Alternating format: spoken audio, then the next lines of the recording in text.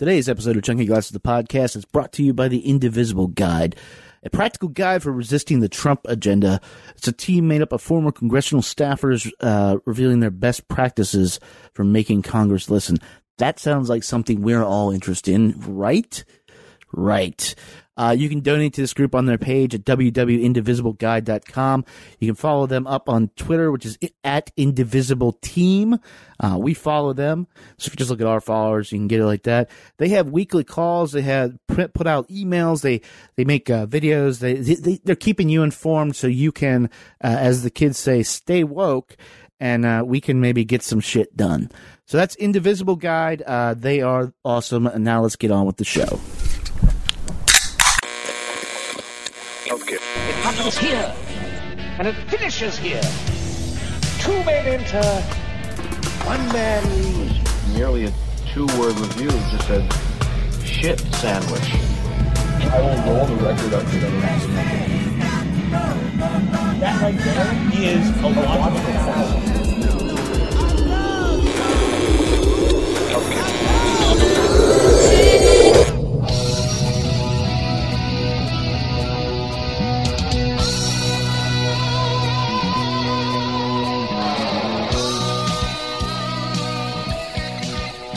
Welcome back to the Basement, fellow music lovers. You are now tuned into yet another exciting adventure with us here on Chunky Glasses, the podcast. I'm yours, Kevin, as usual, and we are finishing off your week here with another exciting adventure into our Discologist series. That's something that's new this year, and these things go one of three ways. Three that we figured out so far. One is an information dump. This is something that we will present to you, and we're going to say, this is all the information about this. More information than you can handle. Here's how it sounds. Now go forth and enjoy your life. That is not this episode. Another is sort of completely fanboying out. That's where we just sit down, we play a bunch of tracks, we fanboy out. That was last episode where of Discologist, where we sat down with Marcus Dowling and Sarah Godfrey and talked about George Michael's faith. That is not really this episode. The third type, which I think we get to today, is rather than it's not relitigating the album, not reviewing it as if it were out now, as if it were in the marketplace, if you will. It's taking a different look at it, and not just giving you the history of it, but having a serious discussion about what it means, or what it meant then, and what it means to people who were alive then and maybe didn't catch on to it. That person on this episode is Carrie. On the Fugees one we talked about, it was me with the score, but Carrie, who you all know, she's been on a lot of these podcasts, had never heard Marquee Moon by Television.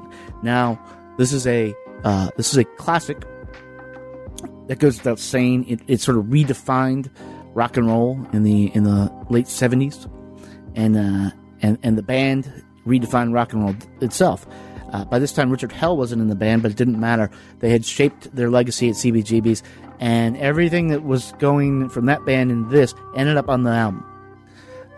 As a guitar player, as a musician, whether you're one of those, if you are just a fan of punk rock, you know this album. And we did not mock Carrie for not knowing this album. But this was a moment in history, and it recently turned 40 years old. So just pause to feel old about all that. And so we invited Carrie down. We invited Eduardo down to have a pretty frank discussion about this album. Not just the history of the album, but really something that I had never considered. This is a staple for dudes growing up, but like, how do ladies interpret Marquee Moon? This is a very aggressively male album, I think. Could be wrong. Much like the Foxygen, maybe too much dong in your face. Who knows, to quote Carrie. And so we had a really frank discussion about that, and about how we might have seen it back then, as opposed to now. And honestly, it was a great hang down here in the basement, talking about a phenomenal fucking album. So that is your podcast roundup this week. So if you guys are ready, if you back up, have you listened to Marquee Moon? Because if you haven't, we're not going to hate on you, but please go listen to Marquee Moon.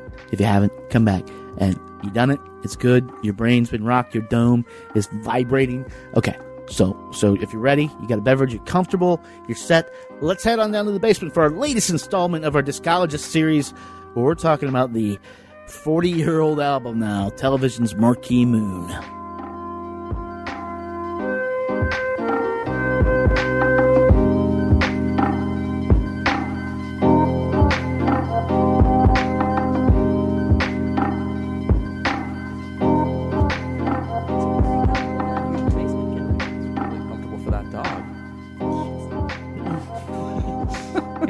purse-sized dog. Little cute little lap Henrietta dog. Cast. Any pork chop cast. Thoughts on Henrietta?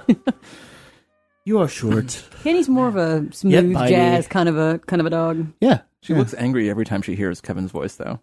No, come on, dude. Dogs, go- dogs and babies. She Dogs goes and to babies. sleep at night and dreams of biting Kevin. You guys are making such progress upstairs, too. I love you, Henrietta. Yeah, we'll Pork- see about it. We'll Pork see. chop. Love pork chop. You guys ready? Yes. Yes. We'll just get right into the shit. Thank you guys for coming to hang out. This is a nice, glorious day here in Washington, D.C. It is 70, and yet global warming does not exist. We know this to be true because the EPA doesn't exist anymore. Right. Like, I can't look up the information on the internet. I'm actually really thankful that they're getting rid of all the extra animals so that I can Yeah. only concentrate on the ones that are important for hunting and eating. Yeah, the ones that are delicious are important. Keep Right. those, keep we're gonna those alive. Yeah, so we're going to kill bears and wolves in their Are we going to kill bears in school? dens.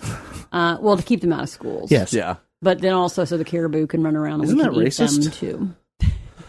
It does seem to discriminate on the basis of Like, don't bears species have a or right genus, have a right to an education just like the rest of us? like the average bear. Yeah. Are we going into like a Berenstain Bear? We are here. The voices you hear: Eduardo and Carrie, and her little dog Henrietta Pork Chop, who is one of my favorite creatures on the planet.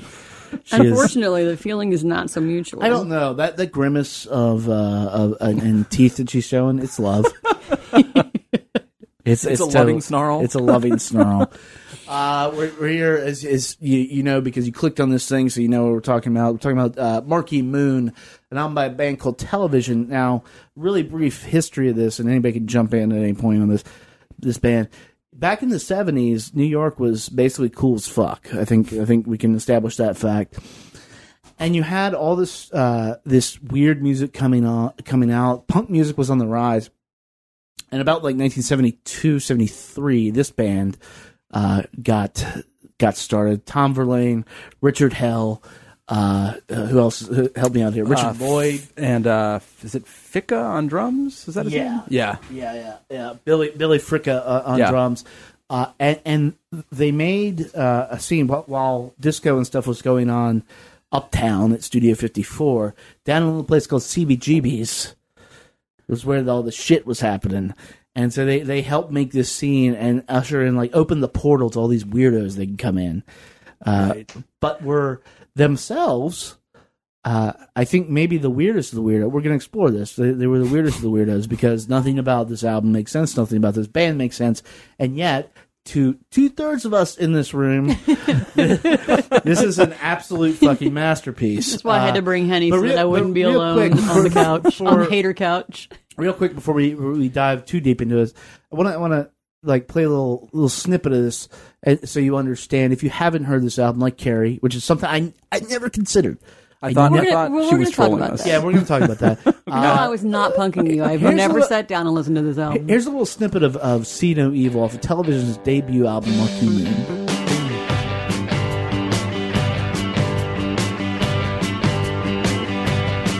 What I was, I want now, and it's a whole lot more. And anyhow, I wanna fly a fountain. I wanna jump a mountain. I understand all destructive urges, but it seems so perfect. I see no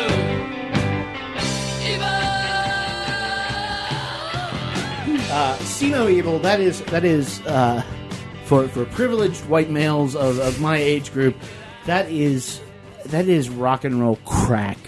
It is as a guitar player, as a fan of classic rock. And look, I didn't hear this until a little later in life. This wasn't a big influence when I was a kid. I'm not going to lie and say it Because you were was. like, what, 2 when this came out? Well, no, I was 6. Ooh, Yeah, you were 8. I was Shut the 8. fuck up. But this is what music nerds, at least from my perspective, look for in all rock and roll. It feels arty.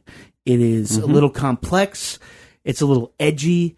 There's just some sneer to it and stuff. Yeah. And this is rising up around the same time as like the Ramones, Sex Pistols. This was all coming out, and Talking Heads, like the art rock movement.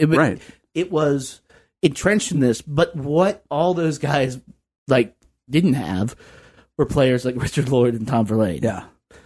Yeah, no, I think as a guitar rock album, it's easily it's not showy or acrobatic, but goddamn, is there some good guitar work on this, and some really incredible compositions. And I think what's interesting is that where you would locate this band in the continuum of like New York bohemian tradition, which starts in the like, it starts with like, I don't know, Walt Whitman or like William Carlos Williams or something, right, and goes all the way to parquet chords, unfortunately. But there's some Just gotta good, get the whack in there. there's some good touchstones along the way, like the Velvets, like eventually the Talking Heads, and the entire CBGB scene, and even on down to like Luna and like the Strokes. Like it's all part of one continuum of like downtown hip. And to your point, I think there's a really cool trick lyrically here, which is that the songs aren't really narrative, and they don't really they don't really say much. They're not anthems. Yeah, but they do capture sort of emotional fragments or moments in a way, and they're delivered with a kind of conviction. Yeah. They're very specific moments. Very, famously, like Tom Verlaine is very against drug use in the band, right? And which Richard Hell. But these moments feel like, much like the Velvet Underground, felt like much like the best druggy moments you could possibly have without doing drugs. It's definitely seeing a kind of like hip New Yorkness through a lysergic perspective, and it's not easy to deliver lyrics that don't tell a story, and to do that with conviction in a way that and I think David Byrne is probably the master of that, of just sort of singing nonsense and having you believe that it's gospel. Although REM does that too, but in a different genre. True. It is kind of remarkable that they can do it for as long as these songs are, because there's one 10-minute song on here, Carrie. Yeah, no. Well, the rest of them are like 7-minute songs. They're all. If you compare it to what else was coming out at the same time, like they'd been around for a while. They actually turned down a number of records, which is unheard of. They turned down a ton of record deals. Back in the 70s? Yeah. Oh, yeah. That was completely unheard of. They turned down Brian Eno. I mean, that's absurd. But they recorded with Brian Eno. Eventually, yeah, but they recorded demos with him. They did. They tested it out, and they were like, "Yeah, we're not feeling you, bro." No, that's what I'm saying. Is old cranky pants Brian Eno. But this album came out at at the very same time as being recorded at the same time as the Ramones debut album, and every song on the Ramones debut, which I freaking adore, is just like this anthemic 2-minute blitzkrieg of screaming, yelling. Everything is, pitch perfect, wrapped together, super tight. You follow that song, and then you're in and you're out. And then these guys have like a much more cerebral feel, and I just don't particularly care for it. So the joke was, when you were discussing who wanted to talk about this, and I was like, I've never heard it. You guys thought I was punking you, but I'm not kidding. I have never sat down and listened. It's always been in the back of my mind, I should probably go back and, listen to television or whatever. Because it's not like I'm unfamiliar with their work. I just have never been drawn to sitting down with any of their stuff on a fluid basis. I've listened to this a lot in the last couple of weeks. And I just And seeing the error of your ways. no, Or- actually, but gonna get that's into that. interesting because that was we're going to get into that. We're going to dissect why you are wrong. We will bully you for liking this album by the end of this. That's why I brought my very small because- 8-pound because dog for here's for the moral thing. support. These are meant to be somewhat dissection. Some are like the George Michael one we did, where we're sort of fanboy, like just fanning out over this. And some of I'm these are like having sick I missed just a that one. legitimate discussion about Right. what the fuck this album is to people. Yeah. And you brought up an interesting point last night. We were at a show last night, and you were saying. You didn't Can I like plug it. what show? Because that was damn good. Yeah, it was Sean Barnett's show. Yeah, that kid is who will fantastic, someday man. rip off this album, Probably. and Yeah. he'll do it well. Yeah.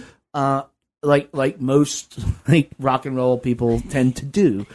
Yeah, but something we were talking about was something I want to sort of explore a little with you here, Eduardo. Is that the idea that of gender, not roles necessarily, but gender expectations in rock and roll, and because the second you said I've listened to it a lot, and it doesn't hit me and stuff. But here's the thing. I was thinking about that as well. Like, Well, this is why I want to discuss it. Yeah, right. We've had this discussion on other bands. You know, does my lady brain accept this? Does my lady brain Is it hear too this in much the dog? same I believe way? the phrase was, Too yeah. much dog in my face.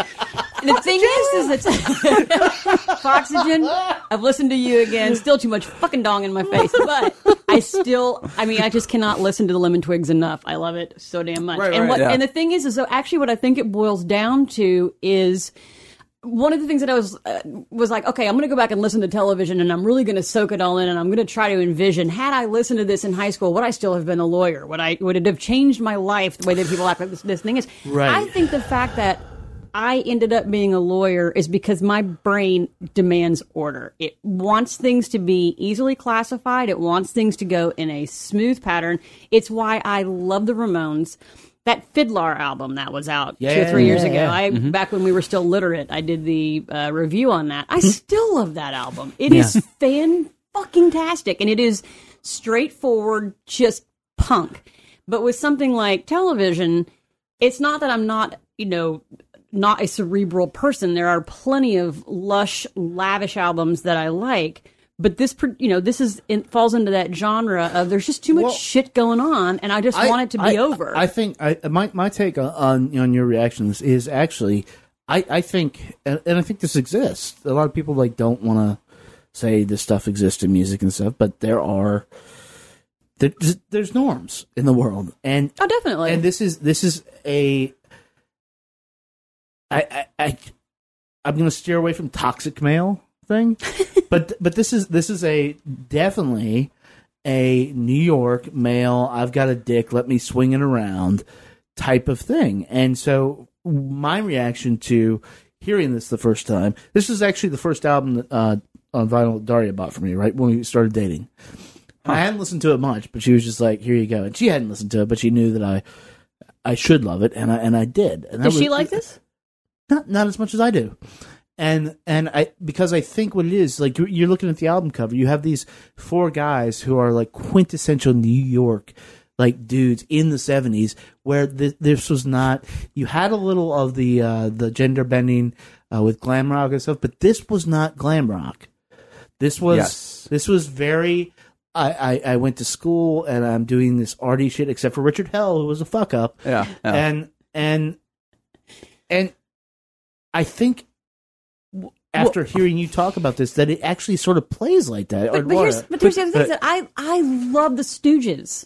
I love the Sex Pistols. And yeah, they're more mainstream and they're more listenable. They're Right. more accessible. Right. It is, it's rock you can the- chant but the- along but to the- and jump but the- around with your friends. But the Stooges has just a raw sensuality. Sensuality is universal. Right, but it addresses some of those same things that you're talking about, where Yeah. you've got like the heroin chic, even though these guys don't take heroin, where they're just skinny as shit, Richard and Hell, it's Richard Hell definitely did. He took all the heroin. enough for the whole band. Tom Verlaine changes his name, right, to be Verlaine. They idolized Rimbaud, and this sort of and Verlaine and Rimbaud were famously lovers and sort of star-crossed and lived in this complicated relationship, and wrote all this epic, desperate poetry about the impossibility of good things in a world that's, savage and against you or whatever. I have no idea what that feels like right now. Yeah, right. So I do think that there is a little bit of that glam sensibility. And I think the other band, the sort of, I always go back to the Velvets with Television, partly because the Robert Quine tapes, who ends up being close to Richard Hell later on, but Robert Quine recorded all these bootlegs of the Velvets in 69 or 70. And you listen to it and it sounds more like the Grateful Dead than it does like a punk band. Like there's no feedback jams. Right. There's a lot of elegant soloing. There's a lot of Sterling Morrison killing it on the guitar. Mm-hmm. And the other band that kind of creeps up a little bit is like the New York Dolls. Right. And Bowie Yeah. to some degree, right? Right. It's that sort of like musical. Well, this came out at Well, this came out at the same time as The Idiot. Yeah. As well. Yeah. And it's the difference. Like Tom Verlaine, basically, the guy can't sing. He cannot sing, but his contemporaries also may not have been able to sing, but were doing like the fake, false, big like vaudeville, like the Ramones. Joey Ramone, who knows what his real voice sounds like? Everything Right. is this facade, and the same with Iggy Pop on The Idiot. And I went through and was listening this week. I went back and was revisiting the punk albums from that era that I did listen to, and it actually made me appreciate. I think that you can appreciate Television as a band, and you can appreciate this album without necessarily liking it. It is funny listening and playing Spot the Influence backward. By right.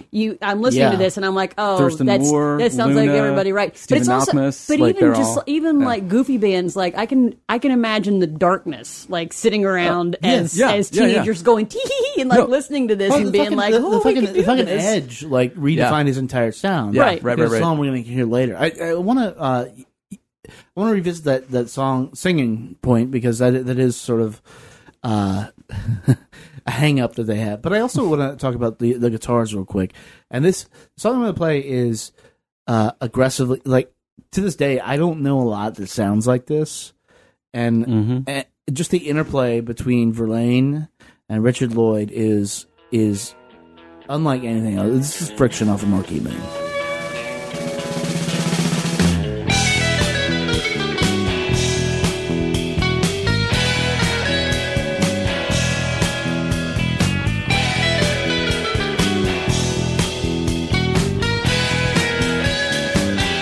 I knew it must have been some big setup. All action just would not let up. It's just a little bit back from the main road, where the silence spreads and the mended holds.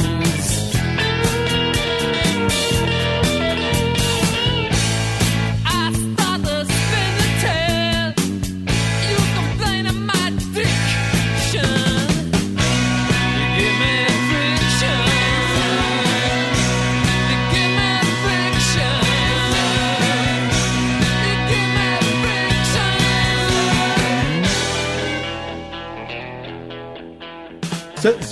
So Friction, like you've got almost like I don't want to say Bo Diddley, but like looking back to an old sort of blues, like get the rhythm going type sound, and then you have more so than the notes that Verlaine was choosing.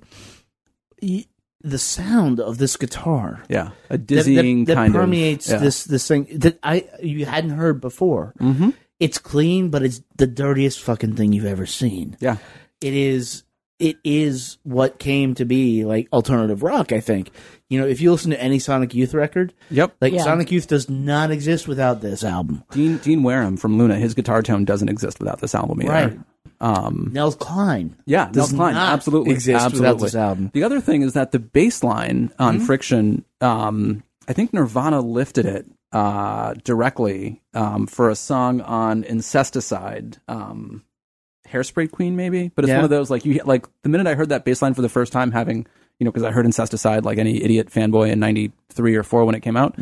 When I finally heard Television 6 or 7 years later, I was like, oh my god, that's Chris Novoselic's bass line from that song on Incesticide. Yeah. So And again, it's doing the reverse engineering on recognizing just how influential this band is. And Yeah. it's you hear this stuff and you're like, oh, I've heard that 10 times. Well, yeah, you've heard it 10 times because this was first. Right. Yeah. Right. And that's a weird thing to think about because It's also that, they were known as a punk band, but then their first album is basically something that's beyond what everybody else was doing in punk. Because punk it is known for, you're going to stand there with your friends and all jump up and down at the exact same time, and everything is so precise and the beats hit exactly where you need them to hit. Whereas, like, especially with even Friction and I think Elevation, there's a couple of other tracks where they really start to loosen up on the timing, and the melody doesn't come in when you exactly anticipate it, which is kind of jazz, a little, some of the blues stuff. Yeah. The first 30 seconds of the song Marquee Moon, right? You have which one. we're getting to it. You have one guitar, and then another guitar comes in, and then there's a bass line, and it still doesn't make sense musically until the drums kick in, and all of a sudden that just think about New York and think about that. Yeah. Think about where CBGB's was in that era, and think about like all the music that's going on. And this is, it's funny because you mentioned the precision of punk. Like, I think of punk, and I think this is just raw. This is like nobody knows shit. I think it's sloppy. I love it for its sloppiness. They take pride in their lack of technical proficiency. Right, in fact, right. not playing solos. But these for guys example. did. But So. when they went in to make this record, they were being told, like, you are going to rehearse 6 hours a day. You're going to figure this out. Richard Hell did not like that.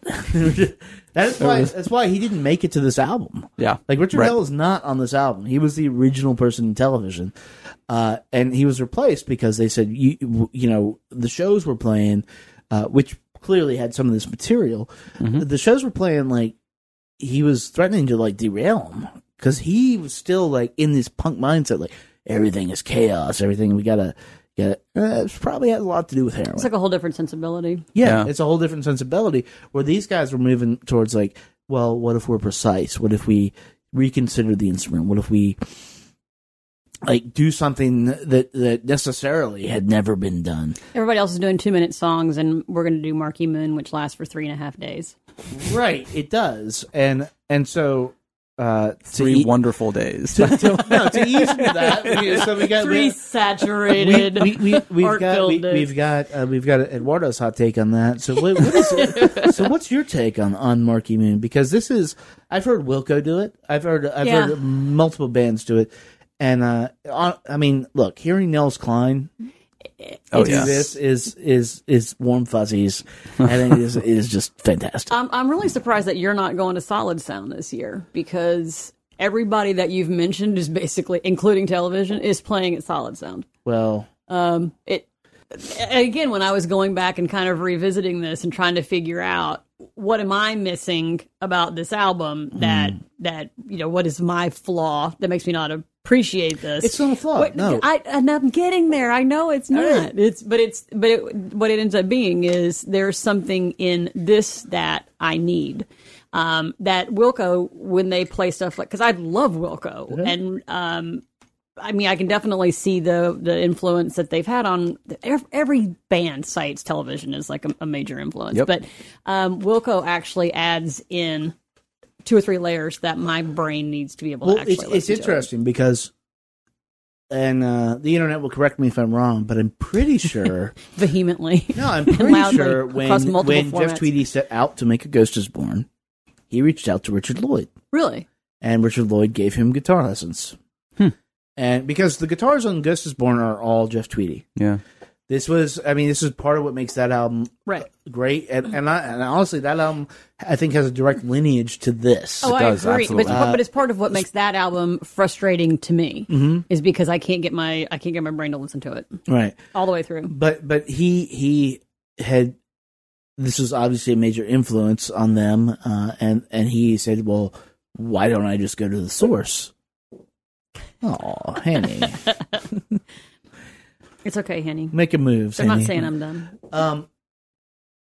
Let's play a little bit of the intro of Marquee Moon, because I think there's a lot to talk about here, because this song is 10 minutes and 47 seconds long. Hell yes. It is, how long is the guitar solo?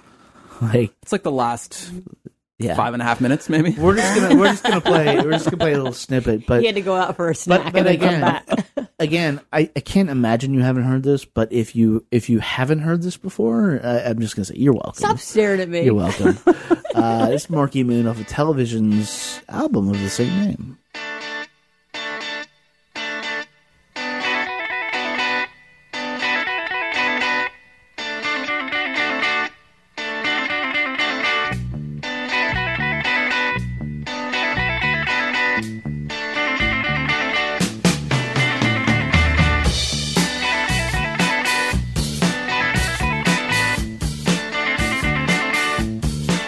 I remember how the darkness doubled. I recall lightning struck itself. I was listening to the rain. I was hearing something else.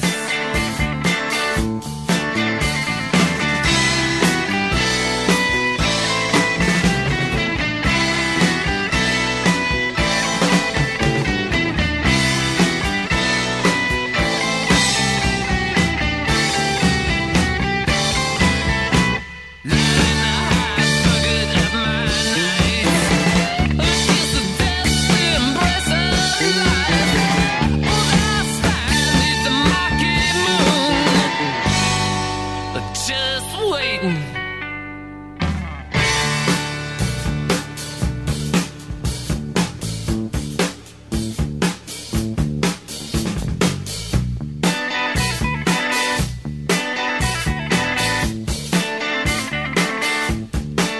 I spoke to the man down at the tracks,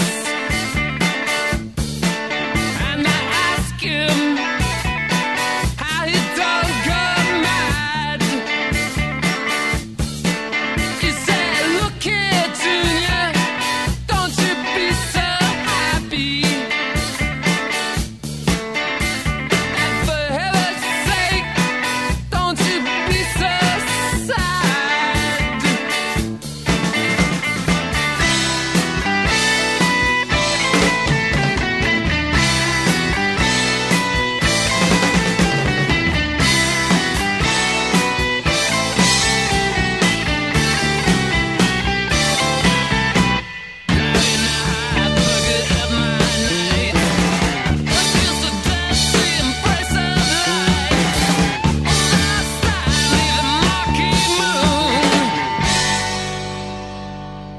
Hesitating.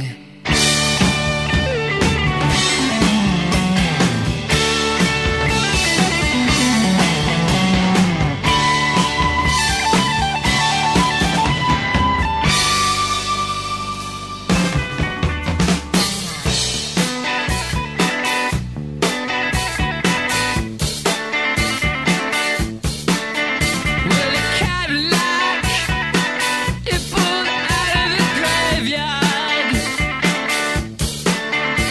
pulled up to me. All they said, "Get in, get in." Then the Cadillac, it putted back into the graveyard.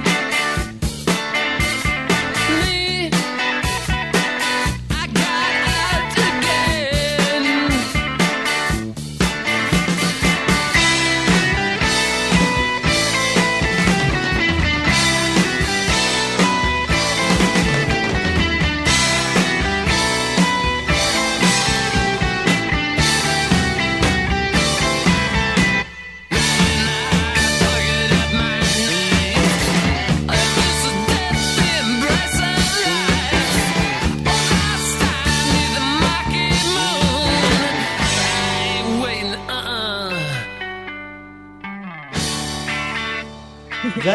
That vocal delivery paired with that atonal, asynchronous guitar, everything, that is for a young dude from Lynchburg, Virginia. That's a sweet spot, man. That is fucking New York. That's, if you hear that, like, now, like, I can smell, like, just, that smells like he's in New York. that is Sweaty that walls is what, and, like, yeah, exactly. That is what I imagine. Like CBGB's, just like A lot like of I said, unfiltered camels. Did you say some sweaty Lucky balls? Strikes. Ah, I said man. balls, but right Okay. after I said it, I regretted it because Yeah.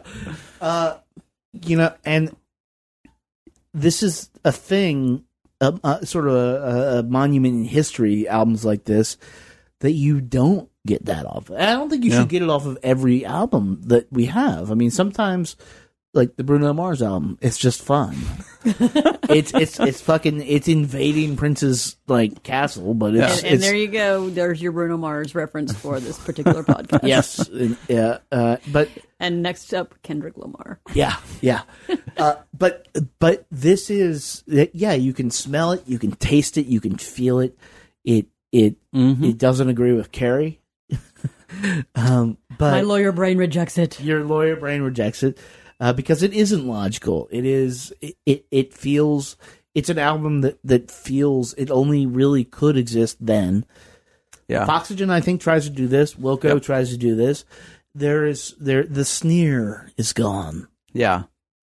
Well, there's a meanness to this album that's just a really and again, people like for our younger listeners, Brooklyn in the 90s was a scary place. Brooklyn in the 70s was the way Donald Trump talks about inner cities today. It was like worse than RoboCop.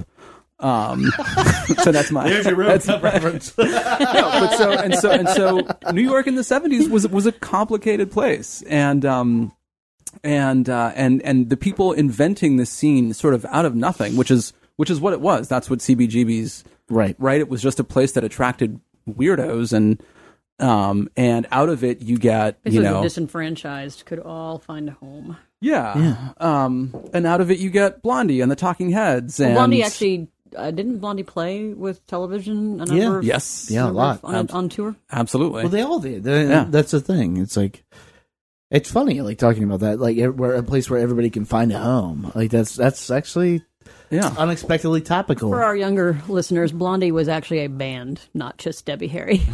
Yeah, and they were a great band. I know. And they have a new album coming out, They do, yeah.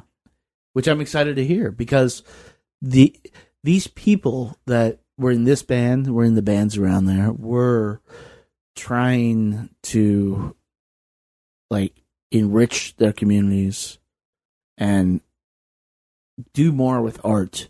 They were also trying to win, right? And there were gatekeepers. I don't even think they were trying to keep win. shitty bands They believe like purely that art can save us. Yes. But like in the back of Tom Verlaine's mind, don't you think he wants to be the guy who goes up there and says, "All you people clapping for these 2-minute fucking blasts of noise, like, I'm going to be the guy up here, kind of doing a classical, right, making Broadway look medieval," to quote a line from the album. Yeah. And really situating us and anchoring this in sort of this broad continuum of time and saying that we are connected to the Bohemians of 50 years ago and 100 years ago, and it goes all the way back to, like, the first person who spun around in a circle to get dizzy and liked the feeling and then kept doing it. Right? Yeah. Yeah. And out of all of that, you get, I'm trying to remember, I should have looked this up before coming on here, but I believe Guiding Light shows up on the show How I Met Your Mother. And because the mother, the titular mother, is a bass player, and there's like some reference to, like, while this was happening, your mom was across town playing with her band, and when they cut, you see the back of a female bassist, and she's playing the hoppy part of the bass line to Guiding Light right when the guitar solo kicks in. And for the probably 11 people who were watching How I Met Your Mother who liked television, it was just an incredible, weird moment where something this obscure, like, found its way directly into, like, what was then a really popular sitcom. So Right. Cultural Reference Corner with Eduardo. No, that's good, and it's one thing I like to talk about with these sort of formatted podcasts is the cultural reference. So, to that end, you guys think this is? I mean, we consider it a classic, or me and Eduardo do. Carrie, not so much. I can consider it, again, you can really respect the hell out of something, Right. and appreciate everything that it has brought to every band that has come since then without necessarily wanting to listen to this ever again. I was just talking to Daria upstairs about the Lena. That's how I feel about Lena Dunham. Is exactly. I don't care for her output. I'm glad she's out there. I'm glad people respond to it, but it's just not for me. I agree. So I understand. I agree, but like taking it down to, I don't think the world needs her, but I'm sure I'll hear about it. But I mean, through to the that point, Twitterverse. like Carrie Lena at Dunham is chunkyGlasses.com. also quintessentially New York Yeah. at this point. Like, what do these touchstones mean? What do these? You can go through a lot of Bowie's catalog is actually, I think, quintessentially New York. This definitely is. You can go through the years and find these albums. Like, where does this one sit? Are people paying attention to this? I mean, I know it's the 40th anniversary, and people are like, "Yeah, get the press out and stuff." But we're talking about it just because we haven't talked about it. And I think the people who are talking about it are the people who talked about it in the 80s and the people who talked about it in the 90s. And Yeah. I don't think that it is going to be bringing in any new fans for this band. is it going away? No, I feel No. like no, because there will always be some kid in a basement in Lynchburg who's listening to Yeah. this. Because I don't think that aspect of this album goes away.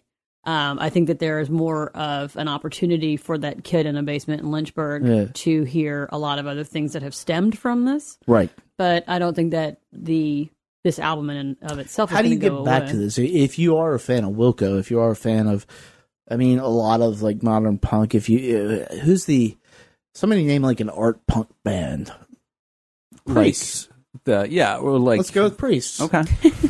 You didn't want to go with Priest. I was going to say Future of the Left, but that's yeah. Well, like go with or Priest. Titus Andronicus or something like that, right? Where it's like really kind of. I would agree. Well, Titus Andronicus kind of goes along with this because that guy can't sing either. But I actually, I didn't like. Hot take. Shit, what was the last album? Not Business. I'm blanking on the Local Business. No, what was their latest album? Yeah. I did not care for, but I really like all of their Titus Andronicus's back catalog because again, it hits the notes where they're supposed to hit, and that's what I want to hear. I don't really care that Patrick What's-His-Face can't sing particularly well, because all the other punk sensibilities are there, and that's what I am looking for. I want it to fit a formula, and it does. I think you still need. I think the role that television played really well is the role of like, we're the coolest band in the room and we know it and we're going to act like it and we're going to tell the story of CBGBs as though we were the people who invented it.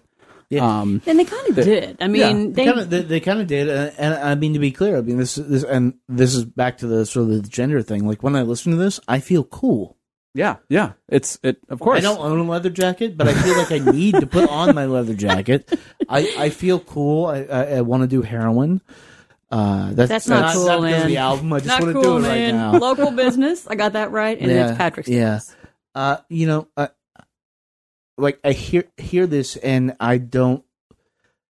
There's a history behind this, like what you were talking about, Carrie, like who this influenced. Mm-hmm. Like there's a long history of who they were influenced by, but I don't want to go back further when I hear this. This is like the end of this is as far back as I can travel in time.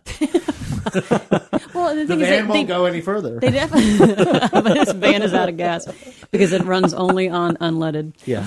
The thing is that if a album like this encapsulates everything that came before it in a way that really hits you, you don't need to go back further because this has it's all the repository for it. Yeah.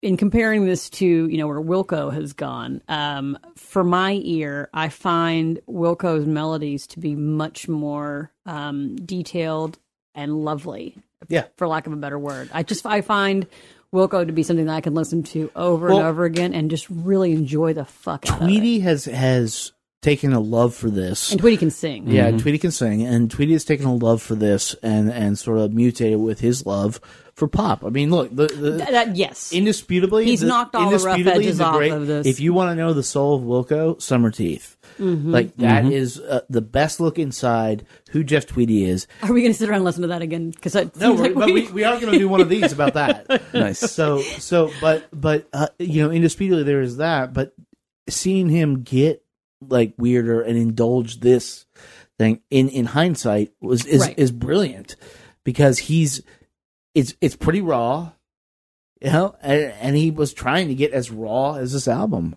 This is 4 instruments. Yeah. There's not overdubs on this shit. This is like It's recorded live. Four dudes live in a room sitting there, which is unheard of. Yeah, and I'm actually comfortable. Like, I like going back a little bit further and thinking about the idea that that you have Warhol and Mapplethorpe. Yeah, right. And Mapplethorpe took the fucking picture. Yeah, right. But Mapplethorpe took that picture? Yes. Yeah. That picture is from a color copier. Mapplethorpe took it. There's an I did original not picture. know that. He took it basically to a Proto Kinko's, and they made color copies. Yeah. And that ended up to the album cover. And so, yeah, I mean, I just get a huge kick out of the idea that the same guy who basically said that who created pop art, right, and who said that basically no subject is too small or too commercial to be artistically significant, is the same guy who empowers Dylan and Lou Reed to go off and become literary geniuses at their craft. And to me, this is like a direct next step in that, is that these guys were saying, you know, we're gonna make this as arty as we can, and we're really gonna take, you know, we're gonna take the idea of a rock band and just see how far we can push art without it being a feedback-driven jam for, you know, 7 minutes, and without it being indulgent. Like, it's actually going to be Which is what Sonic Youth was. Yeah, right, right. Which for about 2/3 of their career. For about 2/3 of their career, and this is, and to be clear, these guys were not prolific. Yeah, there's mercurial a might second be a good album, word. There's Yeah. a third album. Adventure. They're back together with obviously Richard Lloyd has passed. Richard Hell has passed. At least can't be in the band anymore. But They'll get a hologram eventually. Oh fuck yeah, that'd be nice. But I mean, they just played the 930 Club here in Washington D.C. They're playing solid sound. Yeah. And this idea of whatever they were, I think, continues and just goes on. And I'm actually looking forward to seeing them live, because for me, live music is, I can't stand listening to live albums. Like, I just have never listened to live recordings, but I go to a tremendous amount of shows, and I always have. And every time I see a band live, I appreciate that band so much more. It could be a band that I absolutely detest, and if I see them live, I will develop a whole new appreciation for them. So I'm definitely going to be going to their set for television, because I'm aware of the band. I have heard, you know, individual songs my entire, since the age of 8. But I'm hoping that seeing them live will maybe kind of that'll kick it do over it for them. you, because I mean, you know, I mentioned the jazz scene and stuff. This feels more like a jazz record than a rock record. It feels like, because rock records now and then, there was an expectation. Like, you not only had to be out, your market face had to be out, but you were doing something. Jazz records are just like, fuck yeah, let's just play some shit. Giddy up, motherfucker. Yeah, right. And that is what this has always felt like to me. Just a pure shot and just a look into a thing that I can't know. Right. Until they invent time travel. I mean, the van works. So yeah, get out, check out this album, check out this band. If you're going to Solid Sound, meet Carrie at the front of the stage for the set. You know, this is. I'll be the one going, woo!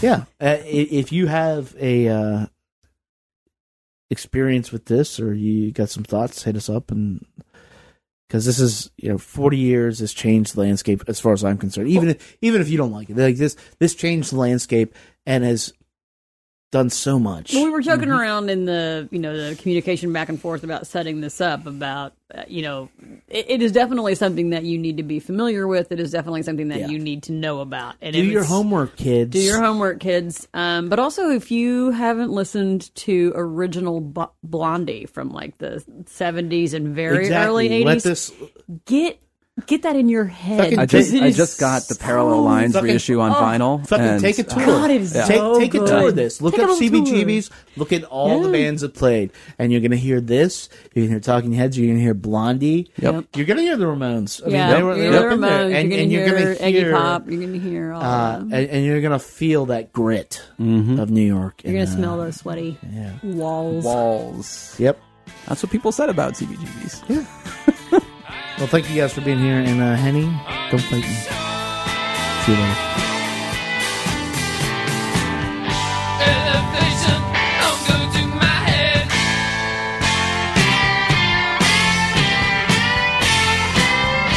Elevation, don't go to my head.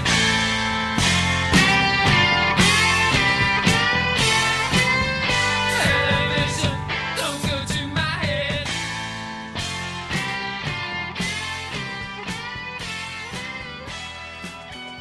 Television's Marquee Moon is available in record stores everywhere for you to put in your ears with your wallet, if you so choose. Has been so for 40 years, kids.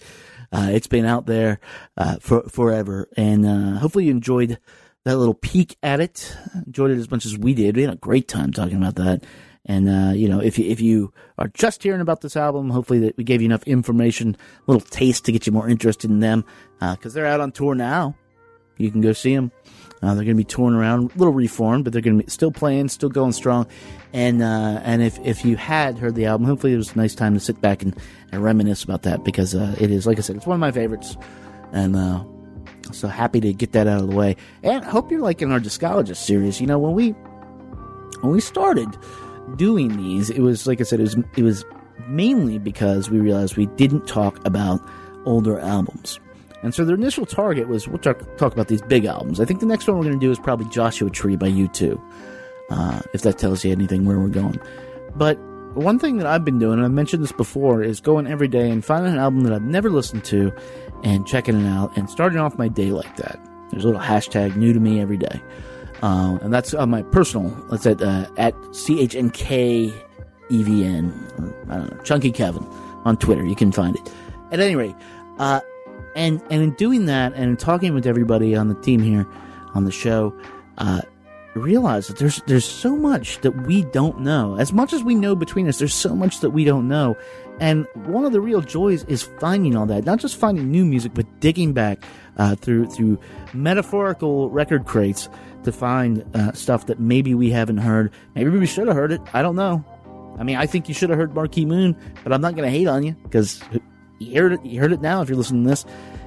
The point is, looking forward to getting deeper into not just the bigger releases. You know, I was 40 years old. Joshua Tree is 30.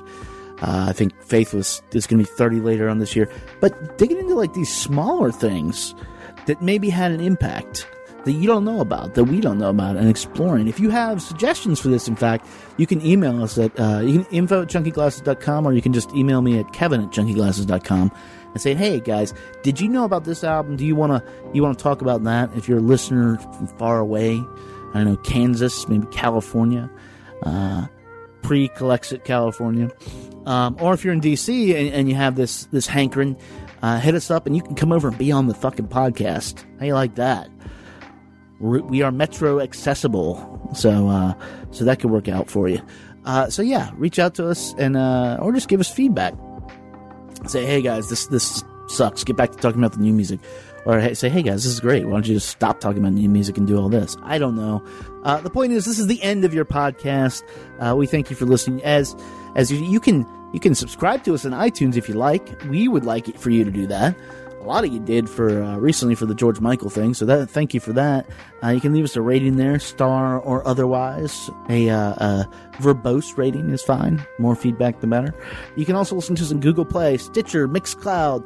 Up on SoundCloud, we have the latest 2 episodes always. And we always have the episodes up on the site where you can stream them. That's chunkyglasses.com. Find us out there on the socials. We're on Facebook. Don't use it too much, but we're on there.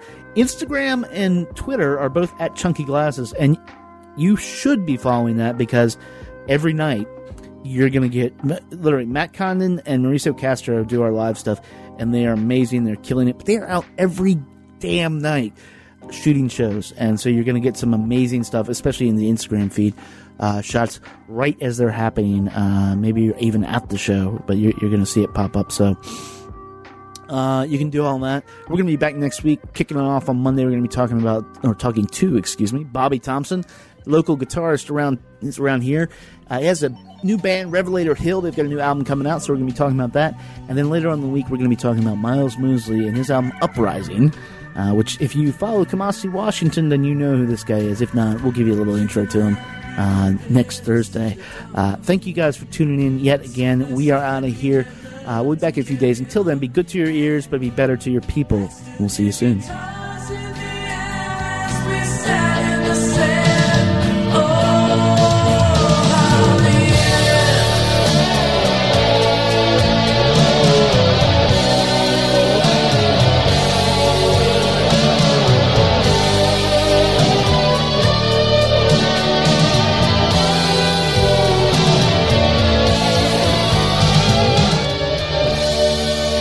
Penelope, how do you feel about what's happening? Kenobi.